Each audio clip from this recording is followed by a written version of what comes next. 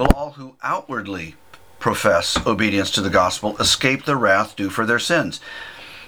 It is necessary to outwardly profess. That's not a dirty phrase or a bad word or anything like that.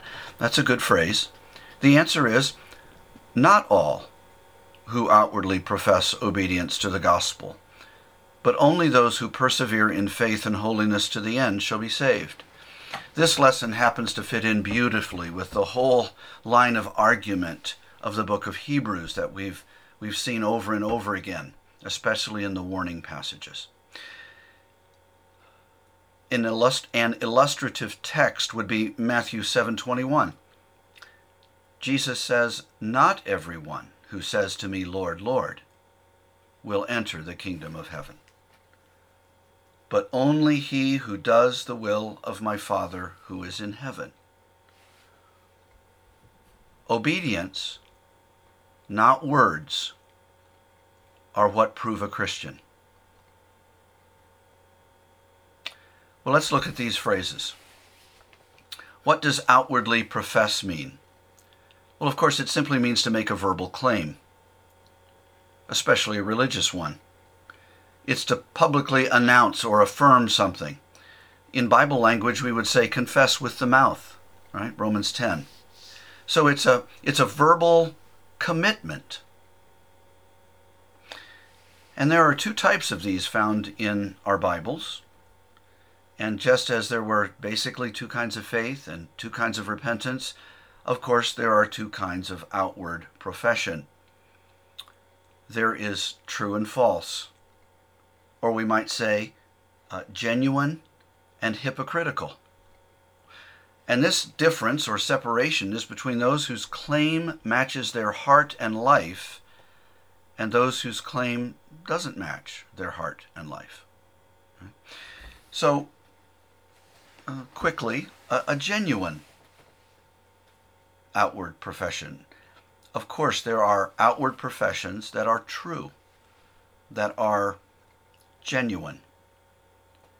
Some publicly affirm obedience to the gospel, discipleship in Christ, and their lives conform to that claim. There's not a mismatch between walk and talk, right? To use what, at least up until recently, was very common lingo in evangelicalism, do you walk the talk or do you just talk the walk? Which is it? Right?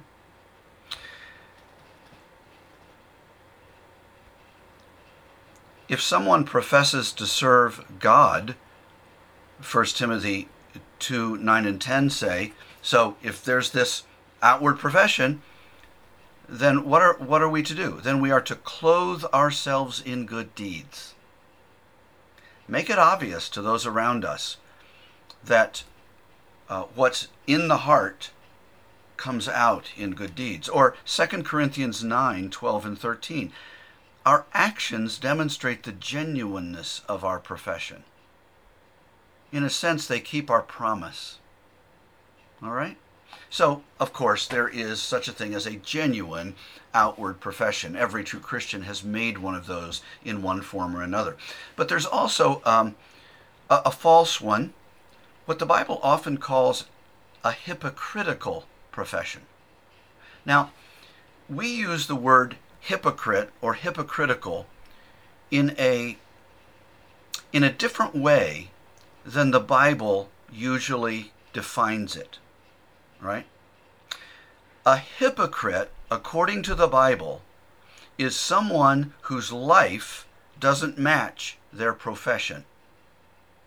It doesn't matter if the person is knowingly or purposely living out a mismatch. It's just that they don't match. Hypocrisy in Scripture is when words and deeds don't match. So whether the person knowingly puts on an act or is apparently completely unaware that there is this discrepancy between his words or works, both of those in the New Testament are called hypocrites. In other words, someone can be a hypocrite consciously, that's the way we normally use the word, or unconsciously, knowingly or unknowingly. All right? And again, we normally use it for someone who's pretending, who's very aware that they're saying one thing, but they really mean something else or are doing something else. There are instances of that in Scripture. Luke 20, verses 20 and 23, there are men who came to Christ, there are spies, and they pretend to act one way, but they know very well what they're doing. They're following the orders of the religious leaders. That's a hypocrite in the way we normally think about it. But more often in the Bible, a hypocrite is simply someone whose outward doesn't match his inward, regardless of what his motive is, regardless of whether he's self-aware. Christ often, remember, called the Pharisees hypocrites. In Matthew 23:3, he said, they don't practice what they preach. They're hypocrites. But it would actually be pretty hard to prove that at least most of the time, the Pharisees were deliberately acting a part. You see, they were so blind, they thought they were living out what they were professing. So, hypocrisy in Scripture isn't so much about motives as it is about discrepancy. Discrepancy. The Old Geneva Bible puts it this way. The hypocrite is someone who claims to have a relationship to God and love righteousness, but who in fact is self-seeking and even self-deceived. Now, a self-deceived person doesn't know that they don't match up. Right? They're blind to that. It's part of what's wrong with them. Many a modern American so-called Christian, disciple of Christ, believes in all kinds of things contrary to Scripture, and perhaps lives even a profligate life, and yet they would say, well, of course I'm a Christian. I believe in and I love Jesus. I want to follow his example. I want to please him. But when you look at their life, you say, wait a minute, none of that matches up with the Bible. Now, we don't accuse them of purposely putting on a mask.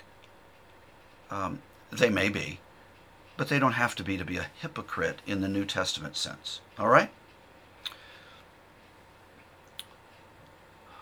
It is possible, of course, to be or try to be religiously respectable, but not have any living force to act out godliness. This is what we always fear in ourselves and others at points in our life when we say, where's the evidence? Am I really living enough like a Christian to be considered a Christian? Right? This is why the Bible calls us time and time again to make our calling and election sure, to test ourselves. Because, and this is very sad, but this is true, you can be sincerely wrong. You can think you know Christ, even love Christ, and are a follower of his, and not be.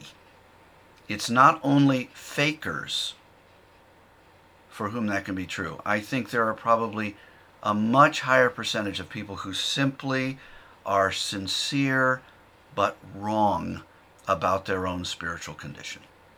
All right? So, there are two kinds of outward professions.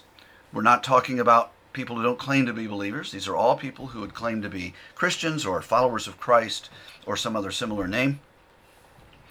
A generation ago, it was very hip to be born again. Everybody was born again. Just ask them. And something like 45%, I think, of the U.S. citizenry claimed to be born again at some point. Of course, they all defined it differently. Few of them defined it as Jesus did in John 3. So there are genuine and there are hypocritical. There are ones where our words match our life, and there are ones where the words don't match the life. And that's the difference. All right?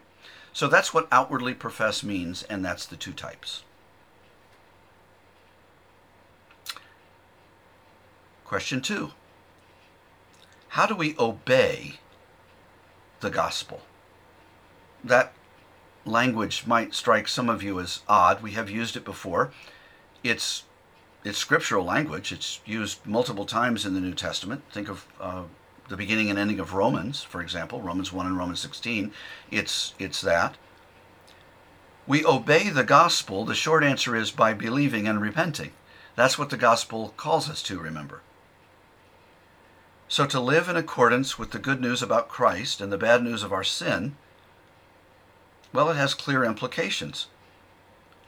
And we need to obey.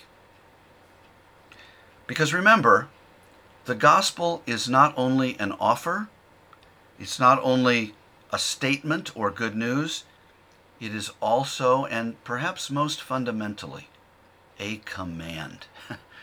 It is a command. It is repent and believe the gospel, right? Those are imperatives. Those are commandments. Those are rules. Those have to be followed. They're things that have to be obeyed. Right? I have a different set of questions. I don't know if everybody else does too. Does anyone have the sheet for question 92 in front of them? You certainly don't have to profit from these. And are the questions and answers, do they fit? The one you sent was 93. It says 92 in the title of the email.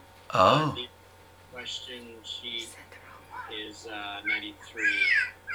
So yeah. Okay, I apologize. I don't look at them. I have typed them up years ago, but obviously I've got a couple of these in a row that are misnumbered, and I'm sorry about that. A few minutes ago I sent a number 91 last week's, and it's correct. I'll have to do the same with a 92. Thank you for your patience. I'm clearly getting old and slipping. You just need to... I think my wife is at the door voting to put me out of my misery. Is that right, dear? No, apparently not. Oh, well. All right, I'll try to do better and look a little closer in future weeks. I apologize again. That's how we obey the gospel. We repent and believe. 3, what does the word persevere mean? It means to continue steadfastly, especially in the face of difficulty.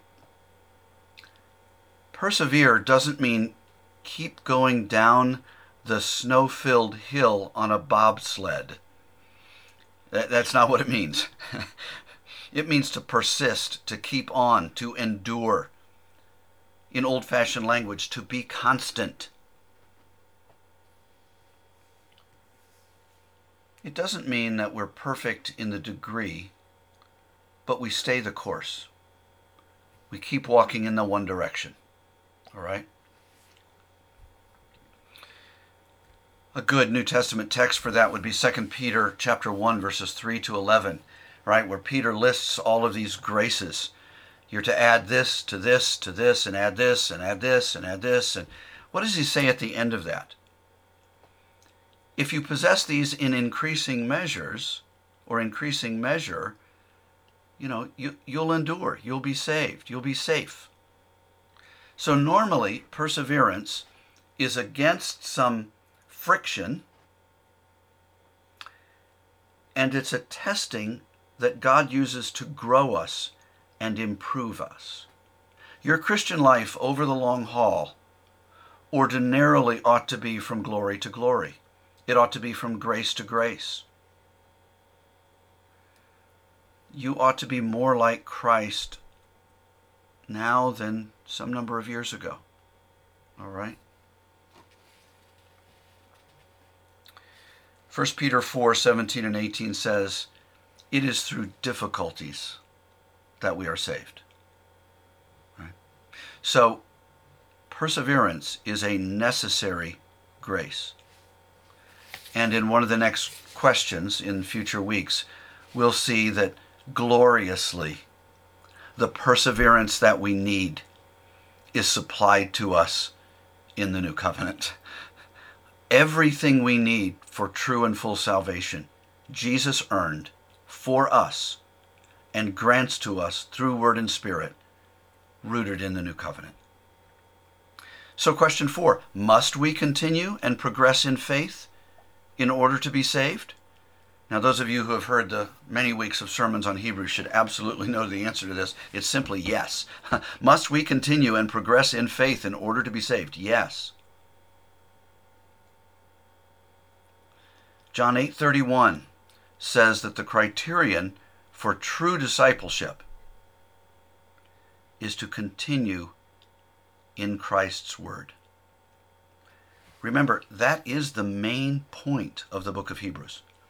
That God speaks through his Son by the Holy Spirit in the Word. And we have to keep listening to it. We have to keep believing it. We have to keep putting it into practice. And the person who does that will find salvation, joy, and God at the end of that journey. 1 Peter 1, 5-7. We are kept to the end. How? Through faith. Through faith. Faith has to continue if we are to be saved. We are given, according to Ephesians 6, the shield of faith. And we are never to put that down. The flaming arrows keep coming. If we were to put the shield of faith down, if we were to overthrow our faith, we would be destroyed. Luke 8, 4-15 teaches that those who hear the word, that is, to believe it and retain it, persevere in it, are saved. Many other texts could be given, but the point is to hold fast to the Word of God. Our faith must continue if we are to be saved. But of course, as I think it's the next question in the Catechism will demonstrate to us, a true believer's faith will continue. Yes, it will go up and down. Yes, it will ebb and flow. But it will continue. Right? Question 5. What is the holiness that is mentioned in the answer? We have to persevere in faith and holiness in order to be saved. Well, again, this is part of the lesson of Hebrews 10 and other places that we've talked about. We'll see it right in our face in Hebrews 12:14. This holiness is practical godliness. Practical godliness. Brother Rex in the sermon today mentioned imputed righteousness. That's the perfection of the moral perfection of Christ counted as ours, put on our record, and the imparted, which is what he works in us. Those two things are never separate. He never gives one person imputed but no imparted. In other words, he doesn't wipe his record clean but does no renovation of the heart. Those two things are both there or both absent. Again, it's part of God's work of salvation. It's always there, practical godliness. Or we might say obedience to God's law. That's the result of repentance. And since Christians keep believing and keep repenting, holiness is the result. It is the fruit. It is the outworking of God's work in us. Again, Hebrews 12:14, pursue peace with all men and the holiness, not that will get you extra rewards in heaven, although it will do that, that leads to heaven, that is necessary for heaven. Pursue the holiness without which no man will see God. Right? It says, if I remember correctly, I mentioned this to some of the men yesterday, it mentions in Revelation the white robe of the saints, 2 times, I think, in the book. One of them it says, it's that's the righteousness of Christ. And later in the book, the robe is what? It's the good deeds of the saints. We always have, if we're real Christians, we always have the imputed perfection of Jesus Christ in righteousness. And we have a growing, yes, imperfect, but we have a growing holiness. We have a growing imparted righteousness. The Spirit is at work in us to will and to do His good pleasure. All right? And we do it. So this is the holiness of obeying God. So this is persevering in faith and holiness. Those people will be saved. Those people will be saved. And so very quickly, question 6, must we continue and progress in holiness in order to be saved? Yes. Again, Hebrews 12:14 that we just quoted, Matthew 5, part of the Beatitudes tell us that the ones who do these things, those are the ones who will inherit eternal life. 1 John 1:7-9, a Christian's life is characterized by asking forgiveness for sin, the sins that we will keep committing, and walking in the light. It's not a bad way of summarizing part of the letter to 1 John. Christians ask God for forgiveness, and they walk in the light.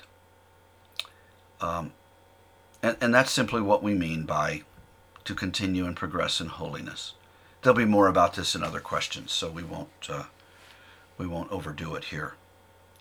And then question 7, and we've faced this question in sermons and in other lessons repeatedly recently. So let's just drive the nail all the way home. Let's get it flush below the surface. Question 7, doesn't this mean we're saved by works? No. No. Remember, because something is necessary doesn't mean it's meritorious. Because God requires something doesn't mean if we do it, we earn anything by it. Because this doctrine isn't that we're saved on the merits of faith or the merits of good work. You know, if we do enough of them, or if we do it long enough, we'll earn our way to heaven. Well, how would any person ever know if they did them long enough or well enough? This was one of the great arguments of the reformers against the Roman Catholics, who taught that a man could never have assurance. A Christian could not have assurance. In fact, having assurance was bad because it made him lazy. Well, when your salvation is Christ plus your own works, of course you can never have assurance, because if Christ isn't enough and you need to add your own, how do you know when you've done enough?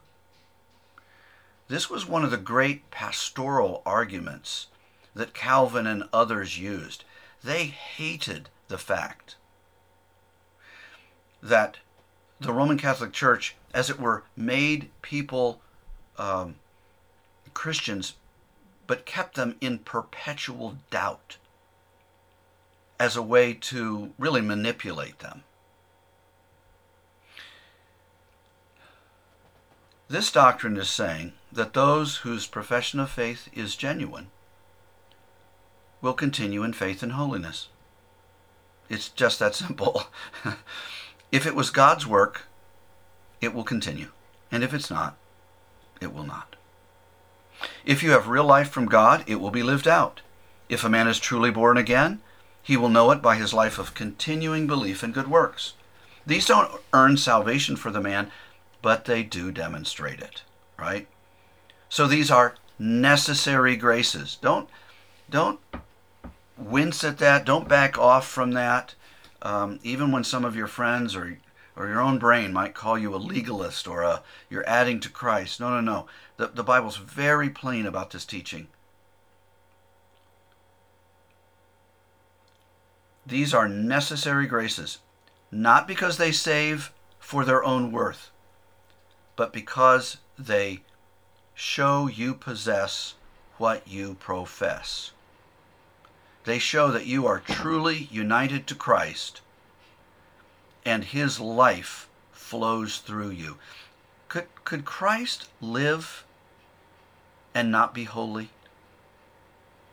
Well, then how could anyone genuinely united to Christ live their life and not be, to some fashion, holy? Genuine faith always has works accompanying it. So holiness is necessary to salvation. Think of James 2. Think of Philippians 2. Ephesians 2, 8-10. Yes, it's true, only faith brings us acceptance with God because it connects us to Christ. But good works are the vital consequences and evidences of life with God. All right? Again, I hope that helps. These things are terribly, terribly misunderstood by so many of our fellow Christians today. And it tends to lead them either toward a life of frenetic activity, almost Roman Catholic-like, to make sure they do enough so that God will be pleased with them even though they have Jesus. Or the person never evaluates themselves, and because they've made an outward profession, they know they're saved. Well, both of those are dangerous places to be, because that's not the whole picture that the Bible presents of a real Christian.